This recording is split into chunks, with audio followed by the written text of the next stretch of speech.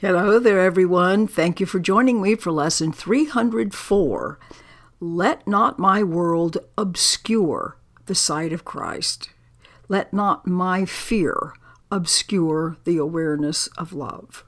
I can obscure my holy sight if I intrude my world upon it. We remember over and over and over, our fear, our grievances just set up a barrier to what is already there.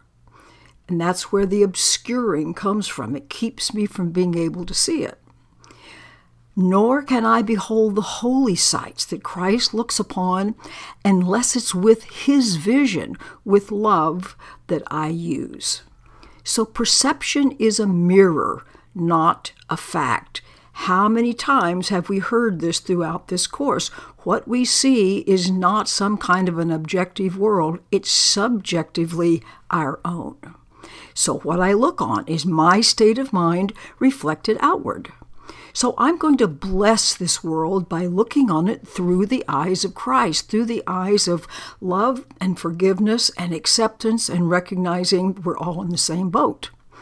And I'm going to look upon the certain signs that all my sins have been forgiven me.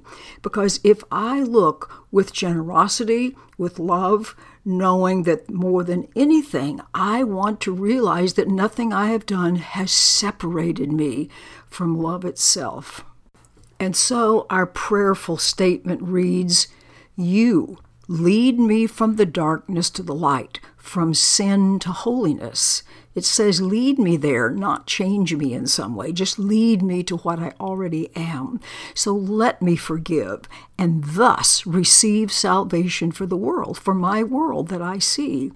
It's your gift, my Father, given me to offer to your Holy Son, that he may finally find again the memory of you and of your Son. That's everything as you created him, as you created it. That means we will once again be able to experience the ecstasy, the glory, the clarity, the very primal simplicity of love itself. So this is not trying to go out and do something. This is just allowing what obscures our blessedness to be removed. Thank you for listening. Hope you have a beautiful day. I look forward to seeing you tomorrow. Goodbye.